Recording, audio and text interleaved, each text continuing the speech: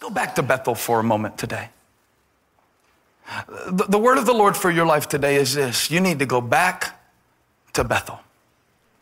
Go back to that place in the middle of nowhere where God met you and brought you out of nothing. Touch the person next to you and tell them, I'm going. Come on, I'm going back to Bethel. 5% of y'all got it. I said, I'm going back to Bethel. I'm going back to Bethel. You can cross-reference this in the book of 2 Biggie. I'm going, it'll bless your soul. I'm going back to Bethel. Everybody, I'm going back to Bethel. University, I wish you would get up on your feet and say it. I'm going back to Bethel.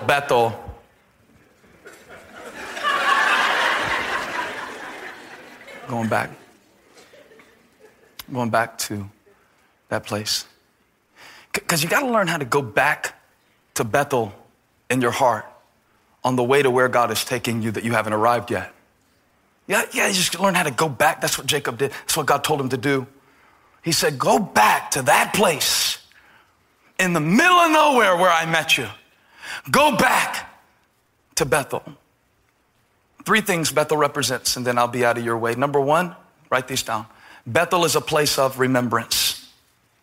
It's a place of remembrance. A place where you remember how God set up shop in the desperate situations in your life and made a way through the wilderness. I'm going back to Bethel today because I need to remember some things. You know, one of the most oft-repeated commands in Scripture is remember.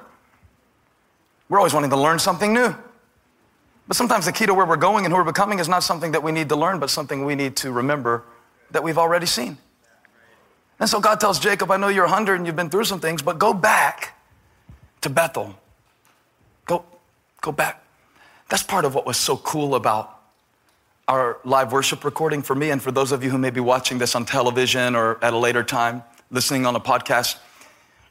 As of the preaching of this message, we just recorded our latest worship album at Time Warner Cable Arena, the largest venue in our city, indoor venue in our city, and our church came together and we sang songs of praise, and it was amazing. And it was amazing on many levels. One, because it was just cool and it was just great. But secondly, for me, it was a trip back to Bethel in my heart. Let me explain, if you'll indulge me for a moment. Some of y'all just come to church here and you have no idea what kind of stones we used to have as our pillow when the church started. And I knew that to really communicate this message, I would have to share a thing or two autobiographically. See, when we're in worship as a church together, I'm always doing 2 things. One, I'm worshiping Jesus like I'm supposed to. But then I'm always just looking around at people. And at the arena on Friday night, while we were worshiping for the first couple of songs, I was watching the stage, but then it didn't take long for me to start doing a little panoramic 360 of the arena, and I would see people that have been with us on the journey, and it would touch me so deeply that it would produce a praise in my heart and faith in my heart, because different people's faces would take me back to different places that I've been and how God was there with me in those places. So I'm just looking around, you know, and I know it's somewhat like an invasion of your privacy to be watched while you're worshiping, but it's a pastoral privilege, okay? So I'm like totally looking around and watching people. I'm seeing all the people who have meant so much and people who have been there through so much. So like, for instance, I'm looking around the auditorium and I see, first of all, of course, on the stage, the worship leaders who are up there. And you don't know this about Mac Brock and Chris Brown and Wade Joy. And we have so many worship leaders. I hate to call names, but those are the three that I asked to come and meet with me 7 years ago. And they didn't know why they were coming because I'd met all of them at little youth events that we had been at together where they were playing music and I was preaching all over the place. And I'd met them through the years. And I called them together and they all had a different plan for their life. They were like, one of them was going to Nashville to do music. One of them was going to LA to do something creative. One of them was going to try to start a church. And I said, hey, you know what? You three guys, you can all go do that. Or you could be in the will of God and come to Charlotte and start a worship ministry that will bless our city and hopefully touch the world.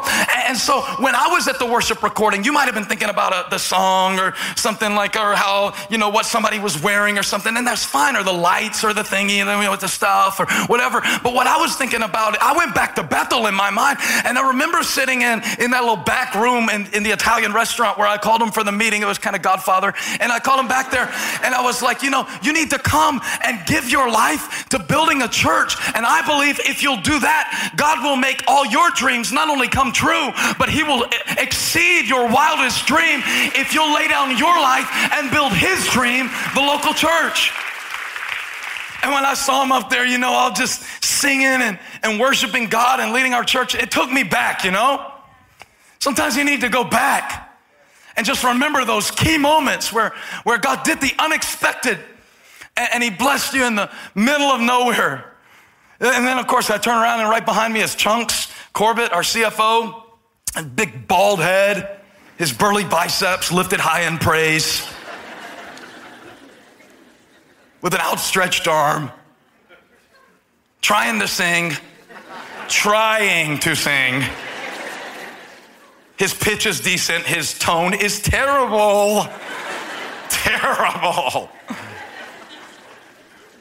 And it took me back to Golden Corral in Shelby, North Carolina. You don't know nothing about Golden Corral in Shelby, North Carolina with your city self. But at the Golden Corral in Shelby, North Carolina is where we used to go, and we would go after breakfast, just as breakfast was closing. Because if you go right when they're closing the breakfast buffet, you can get the lunch buffet too, and you can get two. Y'all don't know. And I remember when I sat across the table from Chunks, and his name is Chunks, at Golden Corral, and he actually had his name changed. His name was James, and it used to be called Luz, but now it's called Bethel. It used to be James, and now it's called Chunks. And he had his name changed, and I look at Chunks back there worshiping, and I would think, I remember when I said, hey, I know you're a successful physical therapist, but why don't you move your wife, your wife who is soon to be great with child, and why don't you move with me to start a church? And he said, okay, where would you want to start the church? And I said, I don't know, so there's nowhere that I can point to, but God put this vision in my heart, and why don't you just give up on this whole thing? You're probably gonna be a partner at the physical therapy thing you're part of in a couple of years, but don't do that. Instead, come start a church with me for free. No salary, can't pay you.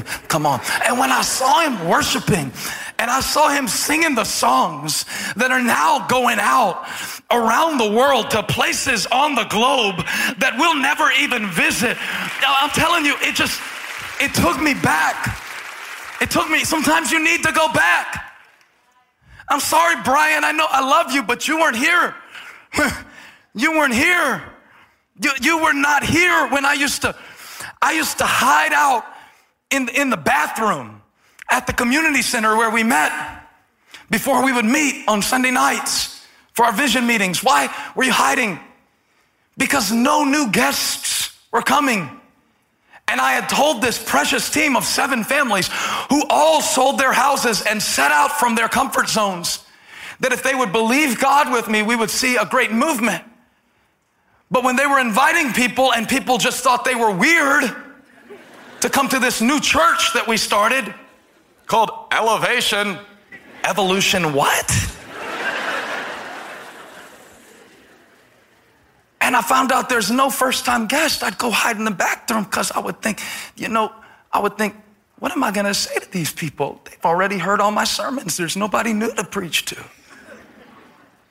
And so when we were in worship at the arena Friday night, my oldest son, Elijah, was standing behind me for the first 2 songs, beating on my back as if it were a drum kit.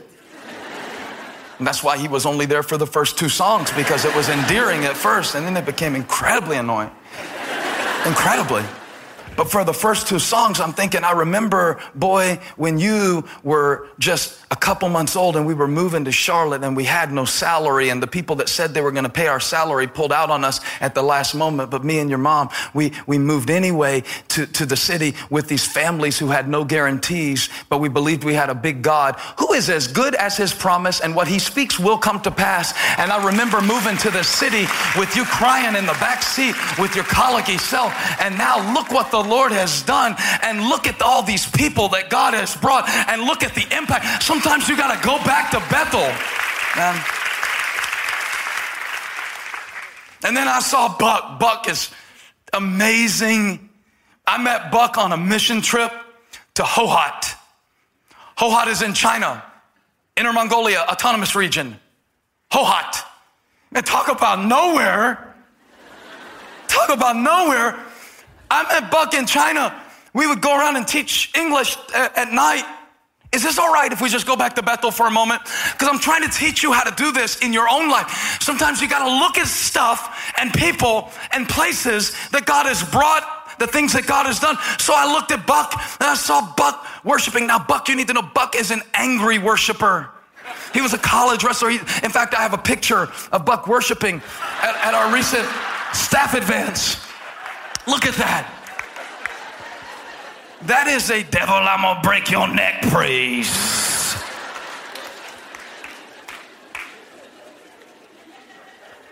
And I saw Buck worshiping. And I thought, you know, when I was in Hohhot, I never knew that the reason God wanted me to go through Hohhot, I didn't get it at the time. I didn't even have fun on the mission trip, to be honest with you. I missed home. But there was a Buck that I had to meet in Hohhot. Now Buck has been with me on 5 different continents, preaching the gospel of Jesus Christ. And I saw Buck, and it took me back to Bethel. It took me back. It took me back. Sometimes you got to go back to go forward. Sometimes you got to go back to the place when the money was low and the bills were due and you didn't have anything, but you had God, so you had enough. You got to go back. Back, come on. Back. Go back.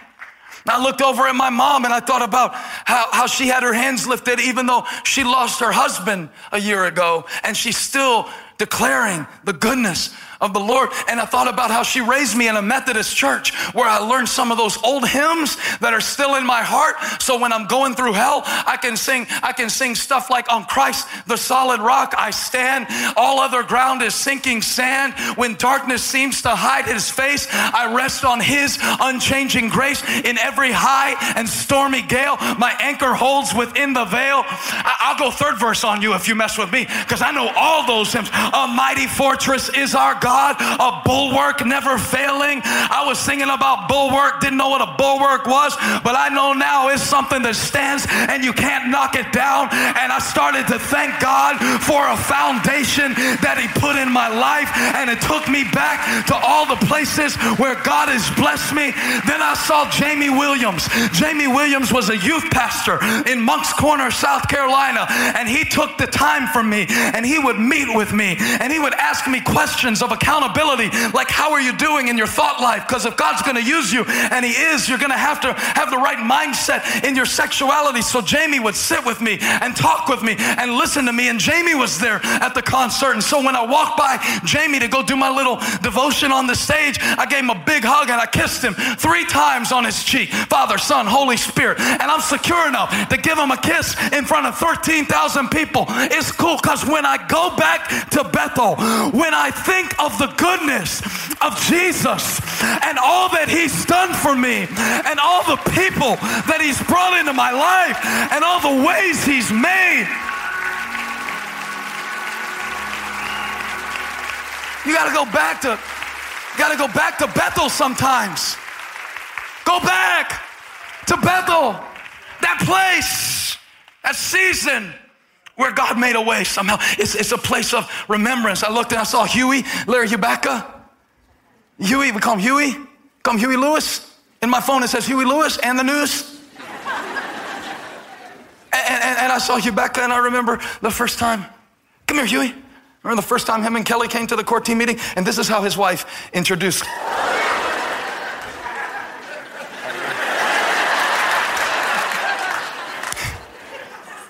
That was brilliant. That's definitely going to be in the staff Christmas party videos.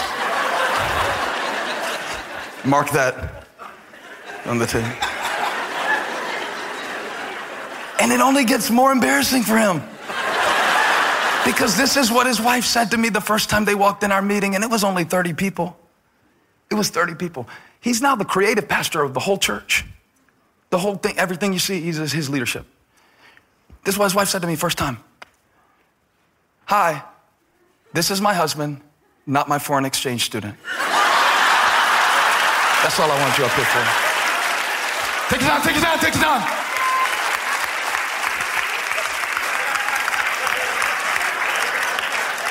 Gracefully now. He said, I came to check out your meeting because I like your website. I didn't know at the time that he would be the one who was over the people who were designing the website today. See, you got to go back in your mind.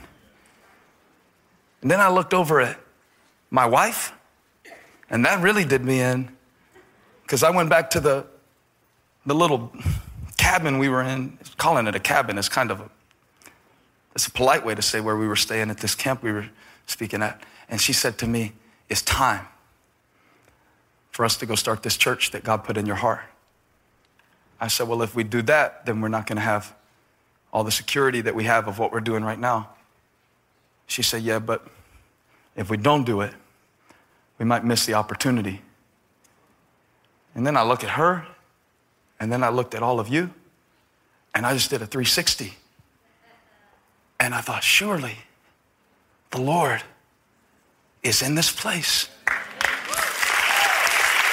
The same God. I wonder, can you do a 360 in your heart today? So you don't have to be in an arena full of people to do it.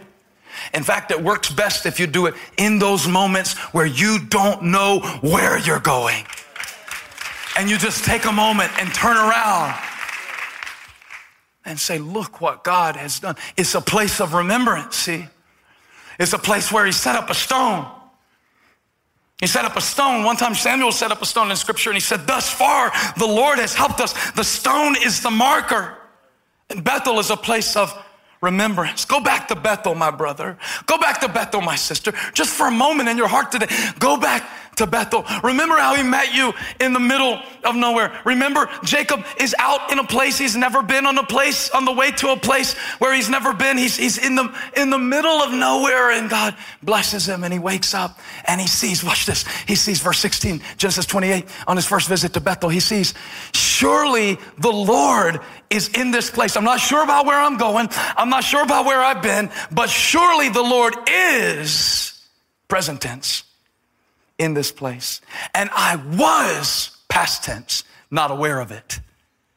He is here. He is here. I guess you could say he's still here. After all you've been through, he's still with you. After all the times he should have walked away and you would have given up on you, he's still here. And what I love about Jacob is in chapter 28, he's talking about the Lord is in this place. That's cool. That's great. But by the time he goes back to Bethel, you're going to love this. In chapter 35, it's been 21 years. He's been through some things.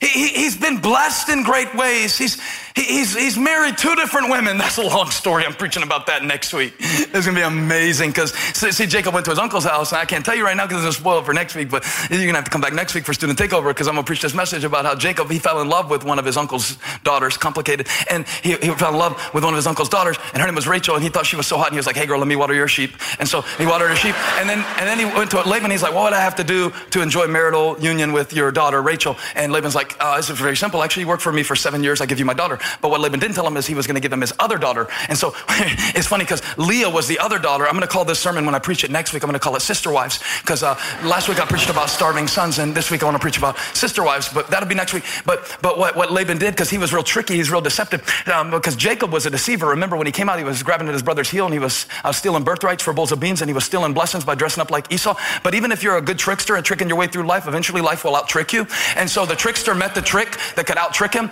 And so Laban said, hey, here's what I'll do. Instead of giving Rachel to Jacob, I'm going to get Jacob real drunk before his wedding, and I'm going to slip Leah in. Now, the Bible says that Leah wasn't very attractive. In fact, the actual word that it uses, the Hebrew word, is ratchet. And so in the original language. And I'll preach more about this next week, so you should come back. But when Jacob woke up the next morning after his honeymoon, the Bible says he woke up and Leah was next to him instead of Rachel. And Jacob said, whoa, what the? And he goes to Laban, he's like, hey man, we had a deal. And Laban's like, oh dog, you thought I meant Rachel. No, I was talking about Leah. But it's cool. Work another 7 years, you can have Rachel too. So Jacob ends up married to these two women. And then after 20 years of living with Laban, he sets out, he goes out, Laban chases him down, almost kills him, but the only reason he doesn't is because God met with Laban in the middle of the night and said, hey, if you touch Jacob, you got to go through me, because I made him a promise. And so Laban has to turn back, and he can't kill Jacob. And that same thing applies to you as God's child as well. If God made you a promise, the enemy has to go through him to get to you. And Jacob meets back up with Esau. We don't have time for that story. They reconcile. It's a great story of grace and reconciliation, even though it wasn't a perfect reconciliation. And then Jacob's sons do some really crazy stuff that we don't have time to get into, which brings us to Genesis chapter 35. Jacob is 21 years older. He's been tricked by life. He's wrestled with God. He's limping. He's limping. The Bible says his hip is out of socket. So the first time he goes to Bethel in Genesis chapter 28, he's running from Esau. But when he comes back to Bethel in Genesis 35, he's limping from what he's been through in his life. See, Bethel is a place of what? Remembrance, but it's also a place of revelation. Because it was there, in the middle of nowhere. Here's the revelation. Jacob went back to Bethel, the place where he had been 21 years earlier, running for his life. He goes back to Bethel, and listen what he says in Genesis 35, verse 3. Come, let us go up to Bethel, where I will build an altar to God, who answered me in the day of my distress, and who has been with me wherever I have gone. In Genesis 28, Jacob said, the Lord is in this place. But now Jacob has journeyed full circle, and he realizes God wasn't just in that place. He was with me in that place, and that place, and that place, and that place, and that. He's been with me. The presence of God is not a place, it's a person. It's portable. He's with you wherever you go. That's why Jesus was called Emmanuel, God with us. Jacob says, I see it now. I see it now. My eyes are open. I've been through some things. I've had some blessings. I've fought some battles, but God was with me in the middle of my misery. God was with me in the middle of my sin. What happens when God shows up in the middle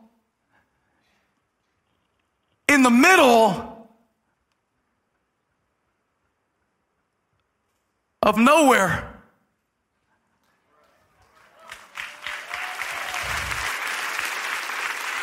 In the middle of my trouble. It says he's a very present help in the time of trouble. When God shows up in the middle of nowhere, in the middle of hopelessness, in the middle of hurt, in the middle of doctor reports, in the middle of failed marriages, in the middle of relational corruption and dysfunction. When God shows up in the middle of nowhere, you open your eyes to see He is now here. He is the ever-present, ever-faithful God, and He's here now. He's here now.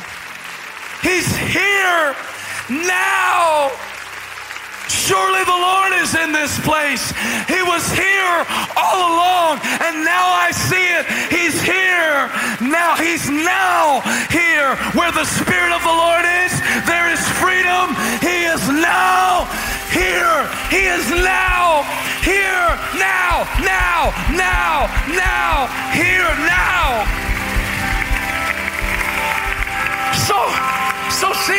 So see, you're not alone.